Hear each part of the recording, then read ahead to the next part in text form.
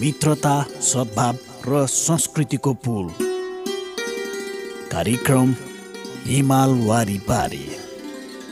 Capital media ग्रुपको विशेष प्रस्तुति कार्यक्रम हिमाल वारी पारी।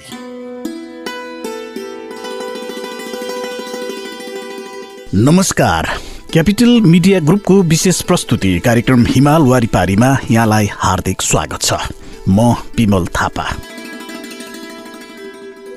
यो कार्यक्रम तपाईले यति बेला हाम्रो केन्द्रीय स्टुडियो क्यापिटल एफएम 92.4 मेगाहर्जबाट काठमाडौँ र आसपासका जिल्लामा सुनिरहनु भएको छ भने पूर्वाञ्चलमा रेडियो सारङ्गी 101.3 मेगाहर्ज मोरङ अनि पश्चिमाञ्चलमा रेडियो सारङ्गी 93.8 मेगाहर्ज पोखराबाट एकैपटक सुनिरहनु भएको छ।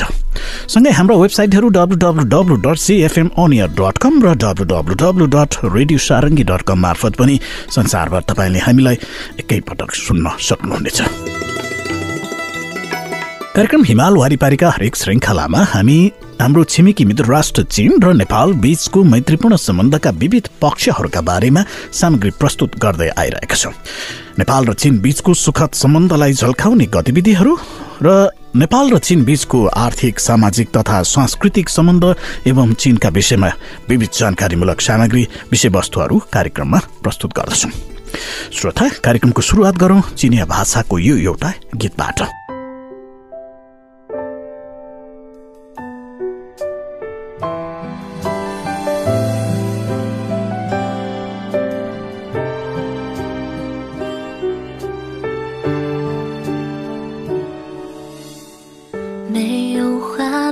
季节剩下落叶的秋天，那张枯黄的脸迎着时光变迁，真的好久不见，头发多了些线，多年时间奔波，忽略了太多太多。你对我的思念，我却没有发觉。每次你在电话那边唠叨，我却借口挂断。如果能够留在你身边，伴你日日夜夜，看看爱我的那个人的容颜。如果能够留在你身边，就是爱的随便。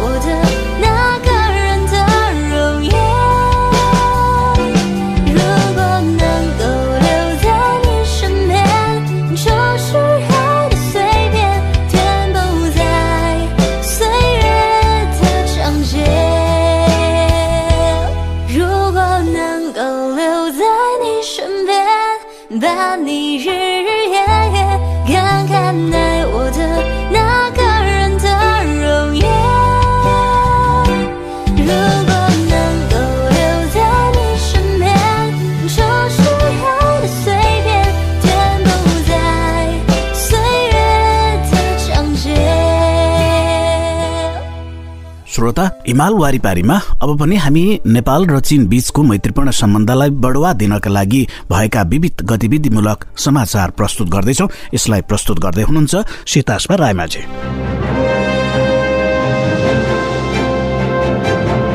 सरकारको निर्णयानुरूप सहायता सामग्री लिन राष्ट्रिय ध्वजावाहक नेपाल वायु सेवा निगम नेपाल एयरलाइन्स चीनको राजधानी पेइचिङ जाने भएको छ। कोभिड-19 लगायतका अत्यावश्यक स्वास्थ्य सामग्री लिन निगमको वाइड बडी A330 जहाजले चीनको पेइचिङ क्यापिटल अन्तर्राष्ट्रिय विमानस्थलमा यही चैत्र 15 गते उडान भर्ने भएको हो। पेइचिङबाट स्वास्थ्य सामग्री लिएर निगमको जहाज भोलिपल्ट राति सोमबार काठमाडौँ अवतरण गर्ने निगमको उडान तालिका रहेको निगमका प्रवक्ता करिश्मा श्रेष्ठले जानकारी दिनुभयो। यही चैत्र 1 गतेको मन्त्री परिषदको बैठकले मित्र राष्ट्र चीनबाट प्रदान गरिने कोभिड-19 विरुद्धको खोप भेरासेल लगायत सहायता सामग्री स्वीकार गर्ने निर्णय गरेको थियो। सो सरकारी निर्णय बमोजिम चीन सरकारले उपलब्ध गराउने वस्तुगत अनुदान स्वीकार गर्ने निर्णय भए अनुरूप 8 लाख मात्र कोभिड विरुद्धको खोप लगायत सहायता सामग्री लिन निगमको जहाज पेइचिङ जाने तयारी भएको जनाइएको छ। पेइचिङ क्यापिटल अन्तर्राष्ट्रिय विमानस्थलबाट ढुवानी गर्न कल साइन 4251 द्वारा आइतबार काठमाडौँ पेइचिङ उडान गर्ने निगमको तयारी बमोजिम संस्कृति पर्यटन तथा नागरिक उड्डयन मन्त्रालयसँग समन्वय भइरहेको पनि उहाँले जानकारी दिनुभयो। कोभिड महामारीबाट विश्व अर्थतन्त्र एवं सामाजिक अवस्थामा प्रतिकूल असर परिरहेको बेला पुनः त्यसको नयाँ स्वरूपले थप समस्या सिर्जना गरेको छ। नेपालको परिवेशमा नागरिकसम्म पहिलो मात्राको पहुँच सहज गराउन संघीय सरकार दत्तचित्त भइरहेको सन्दर्भमा निगमले दायित्व निर्वाह गरेको जनाएको छ। सहप्रवक्ता सुलेश मिश्रका अनुसार निगमको वाइड बडी जहाज चैत्र 15 गते साँझ 5:30 बजे काठमाडौँबाट पेइचिङ प्रस्थान गर्नेछ भने भोलिपल्ट पेइचिङको स्थानीय समय अनुसार अपराह्न 4:30 बजे काठमाडौँका लागि प्रस्थान गर्नेछ।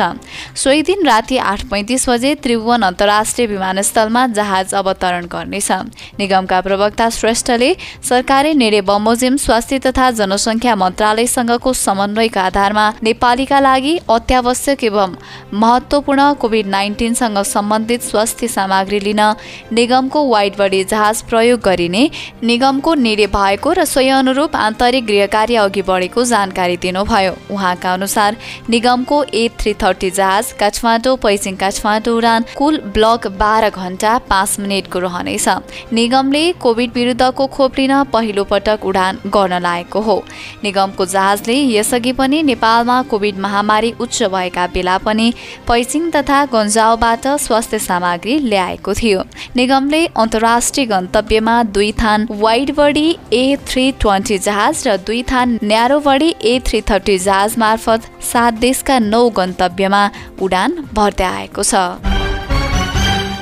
मार्च 22 तारिक बेलुकी चीनका उपपरराष्ट्र मन्त्री छिङकाङले चीनको लागि युरोपेली संघका प्रतिनिधि मण्डलका प्रमुखसँग भेट्दा केही घण्टा अघि युरोपेली विदेश मन्त्री स्तरीय सम्मेलनमा सिन्ज्याङको मानवाधिकार समस्याको नाममा चीनमाथि निषेधाज्ञा गर्ने निर्णय गरेकोमा चीन सरकारको तर्फबाट कडा विरोध र निन्दा व्यक्त गर्नुभयो। साथै चीनको जवाफी निषेधाज्ञा पनि सुनाउनुभयो। युरोपेली संघको कूटनीतिक तथा सुरक्षा नीति सम्बन्धी उच्च प्रतिनिधि जोसेफ बोरेलले चीनको निषेधाज्ञाबारे चर्चा गर्दै भन्नुभयो, हामीले सम्मेलनमै रहँदा चीनको जवाफ पाइसकेका छौं। वास्तवमा चीनले सम्झाएर उचित जवाफ नपाएकाले बाध्य भएर यति छिटै जवाफी कदम चाल्नु परेको हो।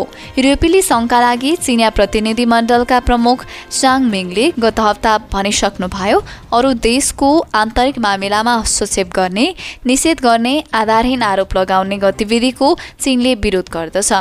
द्वन्द्वको सट्टा वार्ता गर्नु पर्ने चीनको आशा छ। निषेधाज्ञाको विषयतर्फ फर्कौं। तर्कसङ्गत युरोपेली संघमा यस्तो परिवर्तन देखा पर्नुको कारण के हो त? यहाँनिर अमेरिकालाई भन्नै पर्छ। अमेरिकी वैदेशिक मामिलामा अध्ययनरत प्राध्यापक जुलियन कुले विचार व्यक्त गर्दै भन्नुभएको छ, मेरो विचारमा सिन्च्याङबारे विभिन्न मुलुकबाट चर्को प्रतिक्रिया उठाउन नसकेकोले अमेरिकालाई अलिकति निराशा लाग्दछ।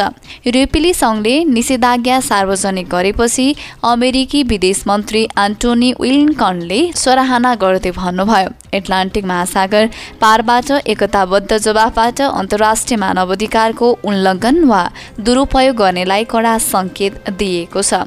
तर युरोपेली संघले आफ्नो स्वतन्त्रतालाई बढाउने हो भने अमेरिकाको पछि लाग्नु हुँदैन। बेलायती डेली मेलले यसरी लेखेको छ, अर्थविदले यसरी भन्छन् कि युरो क्षेत्रको अर्थतन्त्र महामारी अघिको वृद्धि दरको स्तरमा फर्कन अझै केही वर्ष लाग्नेछ र चीनसँगको व्यापारलाई असर पार्ने कदम नचाल्ने इच्छा केही सदस्य मुलुकमा भेटिन्छ। युरोपेली संघले राम्रोसँग सोचविचार गर्नुपर्ने देखिन्छ।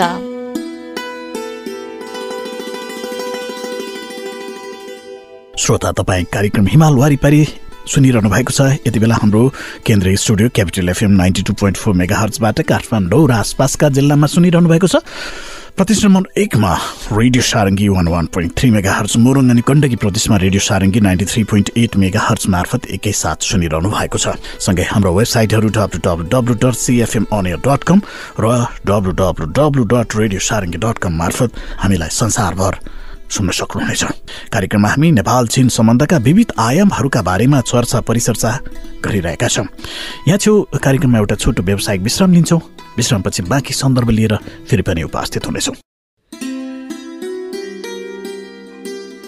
मित्रता, सद्भाव र संस्कृतिको पुल, कार्यक्रम हिमाल वारी पारी, क्यापिटल मिडिया ग्रुपको विशेष प्रस्तुति कार्यक्रम हिमाल वारी पारी।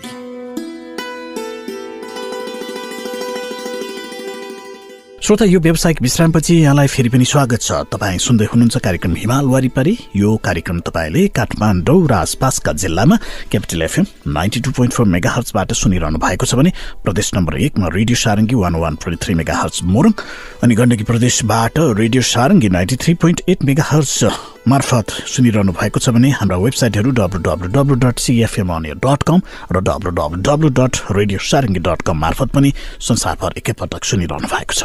कार्यक्रम हिमाल वारिपारीमा छिमेकी मित्र राष्ट्र चीन र नेपाल बीचको मैत्रीपूर्ण सम्बन्धका विविध आयामहरूका बारेमा सामग्री प्रस्तुत गरिरहेका छौँ। श्रोता, हिमाल वारिपारीका हरेक श्रृङ्खलाहरूमा हामी नेपाल र चीन बीचको मैत्रीपूर्ण सम्बन्धका विविध आयामहरूलाई प्रस्तुत गर्दै आइरहेका छौँ र हामी कार्यक्रम हिमाल वारिपारीमा नेपाल र चीन बीचको मैत्रीपूर्ण सम्बन्ध र यी सम्बन्धलाई बढुवा दिनका लागि नेपाल र चीनमा भएका विविध गतिविधिहरू पनि हामी कार्यक्रममा प्रस्तुत गर्दै आइरहेका छौँ। अब पनि हामी एउटा रोचक जानकारी यहाँ प्रस्तुत गर्दैछौँ। यसलाई प्रस्तुत गर्दै हुनुहुन्छ साथी श्याम राणा मगर।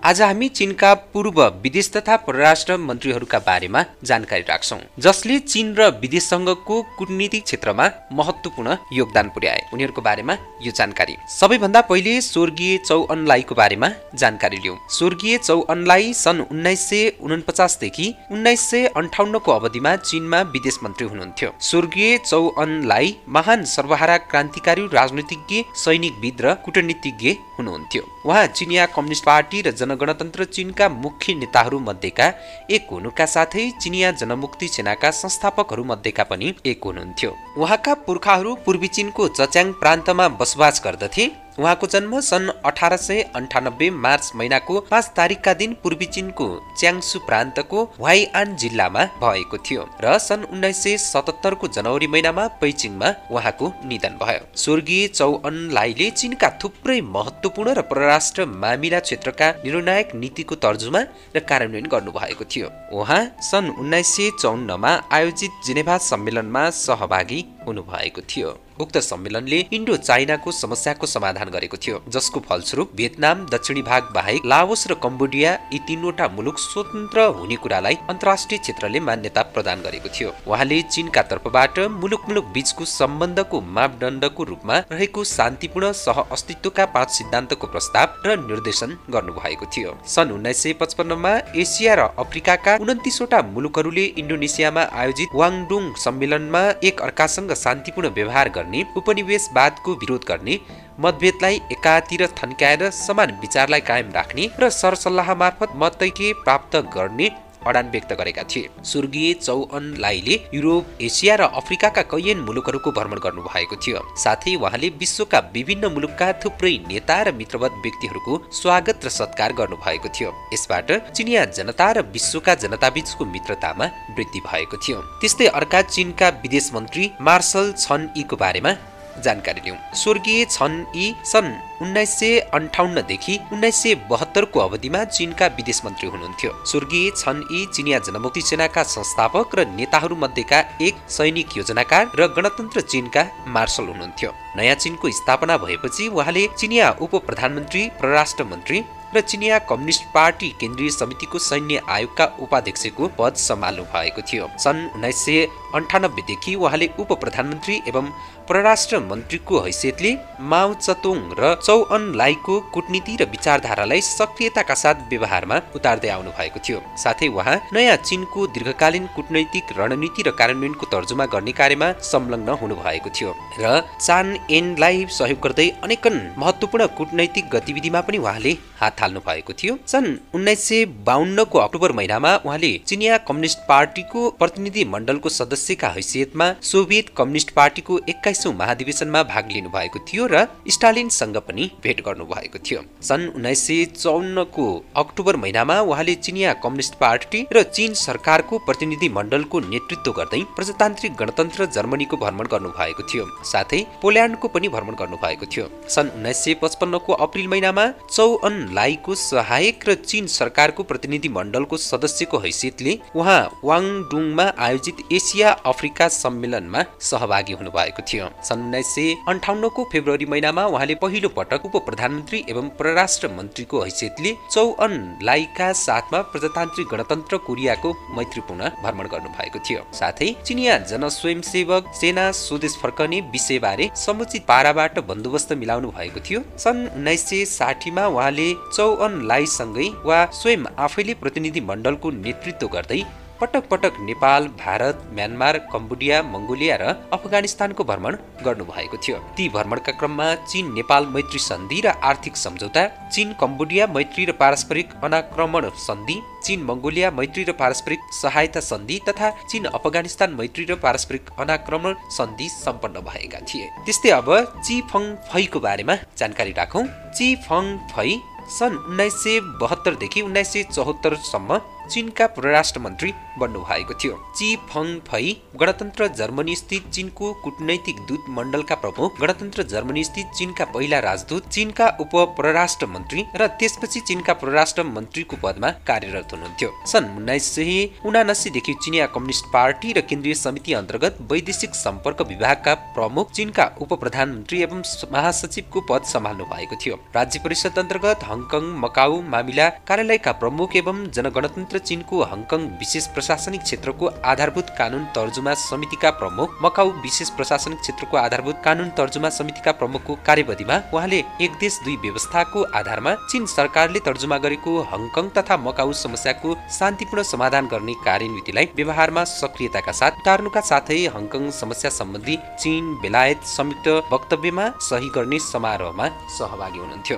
हामी चीनका विदेश तथा परराष्ट्रसँग सम्बन्धित व्यक्तिहरूका बारेमा जानकारी राखेका छौं। अब छ्याङ क्याङ हुवाको बारेमा जानकारी लियौं। छ्याउ क्याङ हुवा सन् 1974 देखि 1976 मा चीनका परराष्ट्र मन्त्री हुनुहुन्थ्यो। छ्याउ क्याङ हुवा चीनको च्याङसु प्रान्तको यान शहरमा जन्मनु भएको हो र उहाँले जर्मनीबाट दर्शनशास्त्रमा विद्यावारिधि गर्नु भएको थियो। जापान विरोधी युद्धताका उहाँले प्रेस क्षेत्रमा कार्यरत हुनु भई अन्तर्राष्ट्रिय टिप्पणी लेख्नुभयो। सन् 1942 को शरद ऋतुदेखि युद्ध समाप्त होन्जेलसम्म उहाँले सच्यान प्रान्तको छुङछिङमा सिन्हुवा दैनिक समाचार पत्र वा अन्तर्राष्ट्रिय क्षेत्र शीर्षकको स्तम्भमा नियमित रूपमा लेख लेख्नुभयो। जनगणतन्त्र चीन स्थापित भएपछि उहाँले चीनको परराष्ट्र मन्त्रालय अन्तर्गत कूटनैतिक नीति समितिका उप प्रमुख, परराष्ट्र मन्त्रीका सहायक, चीनका उप परराष्ट्र मन्त्री आदि पद सम्हाल्नुभयो। उहाँले महत्त्वपूर्ण कूटनैतिक दस्तावेजहरू तर्जुमा गर्नुभयो।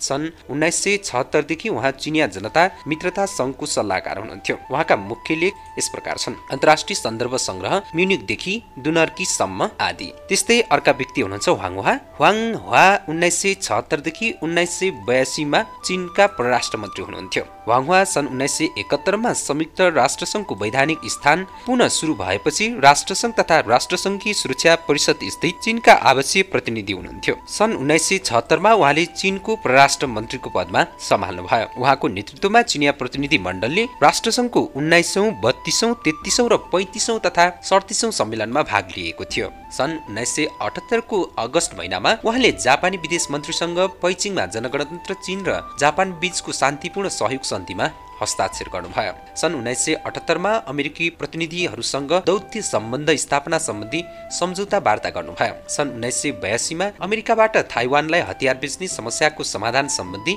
817 विज्ञप्तिमा उहाँले अमेरिकी विदेश मन्त्रीसँग सही गर्नुभयो। सन् 1985 देखि 1995 सम्म उहाँ अन्तर्राष्ट्रिय कारबाही परिषदको वार्षिक सम्मेलनमा सहभागी हुनुहुन्थ्यो। वर्तमानमा उहाँ चिनिया अन्तर्राष्ट्रिय मित्र अध्ययन केन्द्रका प्रमुख, चिनिया अन्तर्राष्ट्रिय मित्रता सम्पर्क परिषदका प्रमुख, चीनको कल्याण समितिका अध्यक्ष एवं सुन छिङ लिङ कोषका अध्यक्ष हुनुहुन्छ।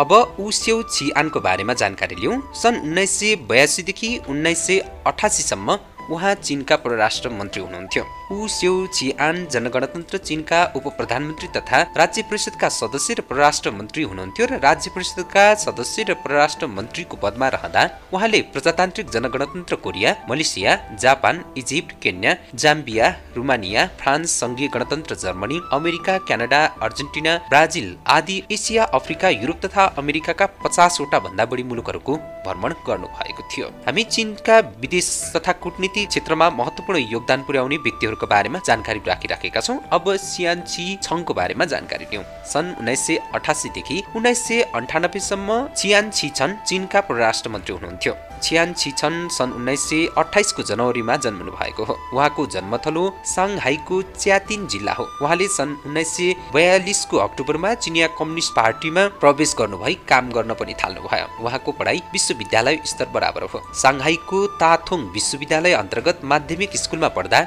उहाँले चिनिया कम्युनिस्ट पार्टीको सदस्य भएर पार्टीको शाखा समितिका सचिव बन्नुभयो। सन् 1954 देखि सन् 1955 सम्म सोभियत संघको कम्युनिस्ट युवा दलको कर्मचारी विद्यालयमा पढ्न जानुभयो। सन् 1955 देखि सन् 1963 सम्म उहाँ सोभियत संघका लागि चिनिया राजदूतावासका द्वितीय सचिव हुनुहुन्थ्यो। अनुसन्धान कार्यालयका प्रमुख हुनुहुन्थ्यो। सन् 1963 देखि सन् 1966 सम्म उहाँ उच्च शिक्षा मन्त्रालय अन्तर्गत विदेशमा पढ्ने विद्यार्थी मामिला विभागका प्रमुख र परराष्ट्र विभागका उपप्रमुख हुनुहुन्थ्यो। सन् 1966 देखि सन् 1972 सम्म महान सांस्कृतिक क्रान्तिको अवधिमा उहाँको आलोचना गरिएको थियो। त्यसपछि मैसात स्कुलमा भ्रमण गर्न जानुभयो। सन् 1972 देखि सन् 1982 सम्म उहाँ सोभियत संघका लागि चिनिया राजदूतावासका काउन्सिलर, गिनीका लागि चिनिया राजदूत, परराष्ट्र मन्त्रालय अन्तर्गत प्रेस विभागका प्रमुख हुनुहुन्थ्यो। सन् 1988 देखि उहाँ परराष्ट्र मन्त्री, चिनिया कम्युनिस्ट पार्टीको परराष्ट्र समितिका सचिव, राज्य परिषदका सदस्य हुनुहुन्थ्यो र सन् 1993 देखि उहाँ चिनिया कम्युनिस्ट पार्टीको केन्द्रीय समितिको राजनीतिक ब्युरोका सदस्य, उप प्रधानमन्त्री तथा परराष्ट्र मन्त्री हुनुहुन्थ्यो। त्यस्तै अर्का व्यक्ति हुनुहुन्छ थ्याङ्च्या सुयेन। थ्याङ्च्या सुयेन सन् 1998 देखि 2003 सम्म उहाँ चीनका परराष्ट्र मन्त्री हुनुहुन्थ्यो।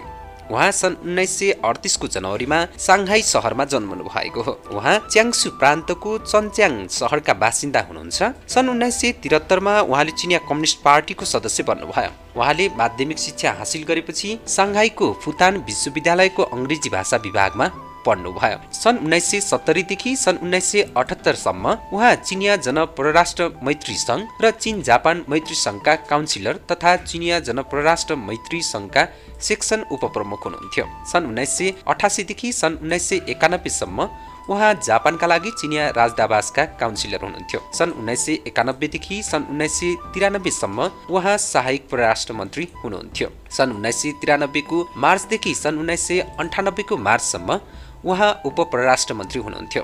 उहाँ सन् 1998 को मार्चदेखि परराष्ट्र मन्त्री र सन् 2003 को मार्चदेखि राज्य परिषदका सदस्य बन्नुभयो। त्यस्तै ली च्याओसिङ सन् 2003 देखि 2007 सम्म चीनका अर्का परराष्ट्र मन्त्री हुनुहुन्थ्यो। उहाँ सन् 1940 को अक्टोबरमा जन्मनु भएको हो र सान्तोङ प्रान्तका बासिन्दा ली च्याओसिङ सन् 1964 मा पैचिङ विश्वविद्यालयबाट स्नातक गर्नुभएको थियो। सन् 1970 देखि सन् 1977 सम्म केन्याका लागि जनगणतन्त्र चीनको राजदूतावासका कर्मचारी चाउचिङ, सन् 1985 देखि सन् 1990 सम्म परराष्ट्र मन्त्रालय अन्तर्गतको प्रेस विभागका उपप्रमुख, प्रमुख र परराष्ट्र मन्त्रालयका प्रवक्ता हुनुहुन्थ्यो। सन् 1993 देखि सन् 1995 सम्म उहाँ राष्ट्रसङ्घका लागि जनगणतन्त्र चीनका स्थायी प्रतिनिधि र राजदूत बन्नुभयो। सन् 1998 देखि सन् 2001 को मार्चसम्म उहाँ उप परराष्ट्र मन्त्री हुनुभयो र सन् 2003 देखि 2007 सम्म उहाँ परराष्ट्र मन्त्री बन्नुभयो। यस्तै खान्चे छ सन् 2007 देखि सन् 2013 सम्मका चीनका परराष्ट्र मन्त्री हुनुहुन्थ्यो। सन् 1950 को मे महिना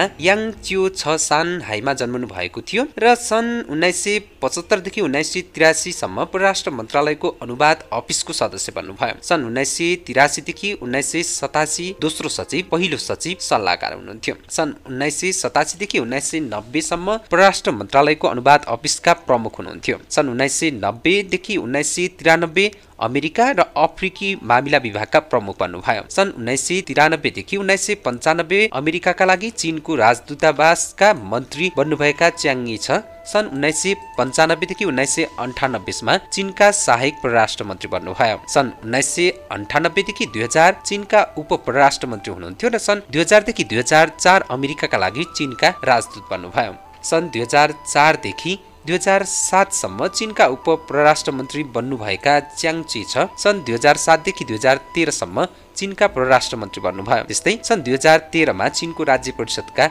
सदस्य बन्नुभयो। चीनका विदेश तथा कूटनीतिक व्यक्तित्वहरू मध्ये अर्का व्यक्ति हुनुहुन्छ वाङ यी। वाङ यी सन् 2013 देखि चीनका परराष्ट्र मन्त्री हुनुहुन्छ।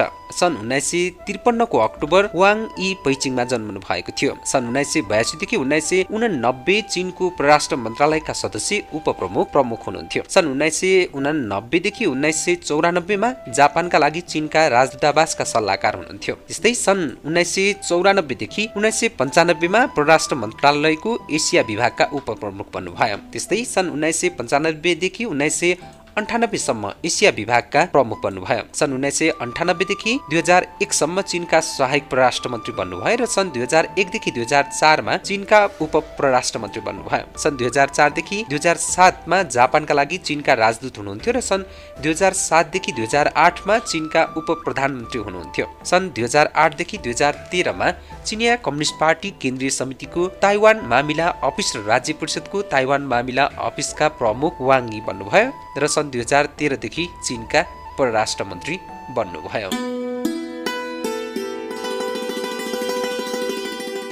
श्रोता, यी र यस्ता धेरै सामग्रीहरू प्रस्तुत गर्दा गर्दै आजको हिमाल वारिपारीको हामी अन्त्यतिर आइसकेका छौँ। यो कार्यक्रम यहाँले सुनिदिनु भयो, यहाँलाई धेरै धेरै धन्यवाद। कार्यक्रम उत्पादनमा साथ दिनुहुने साथीहरू श्याम राणा मगर, सीतास्मा रायमाझी र नम्रा जिमसँगै म विमल थापालाई पनि बिदा दिनुहोस्। नमस्कार।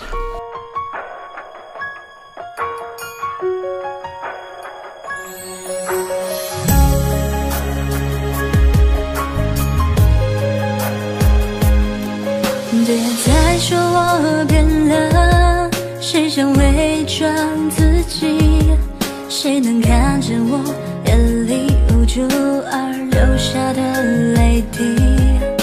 别再说我变了，谁都别再提起，别再说了，我喜欢现在的自己。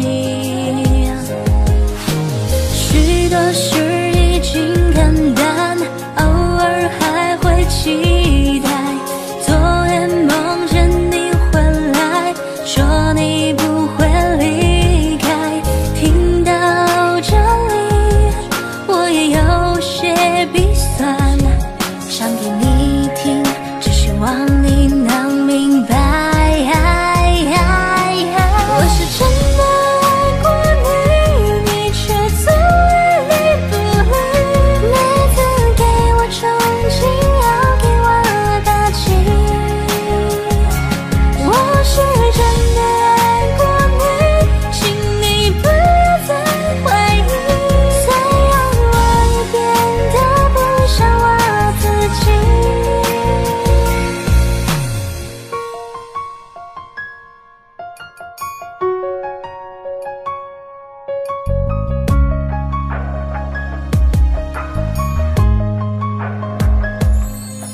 别再说我变了，谁想伪装自己？谁能看见我眼里无助而流下的泪滴？别再说我变了，谁都别再提起，别再说了，我喜欢现在的自己。许多事已经看淡，偶尔还会期待。昨夜梦见你回来，说你不会离开。听到这里，我也有些鼻酸，想给你听，只希望你能明白。我是真的爱过你，你却总爱理不理。每次给我憧憬，要给我打气。我是真的爱过你，请你不要再怀疑。虽然我也变得不像我自己，我是真的爱过你，你却总爱理不理。每次给我憧憬，要给我打气。我是真的爱过你，请你不要再怀疑。虽然我也变得不像我自己。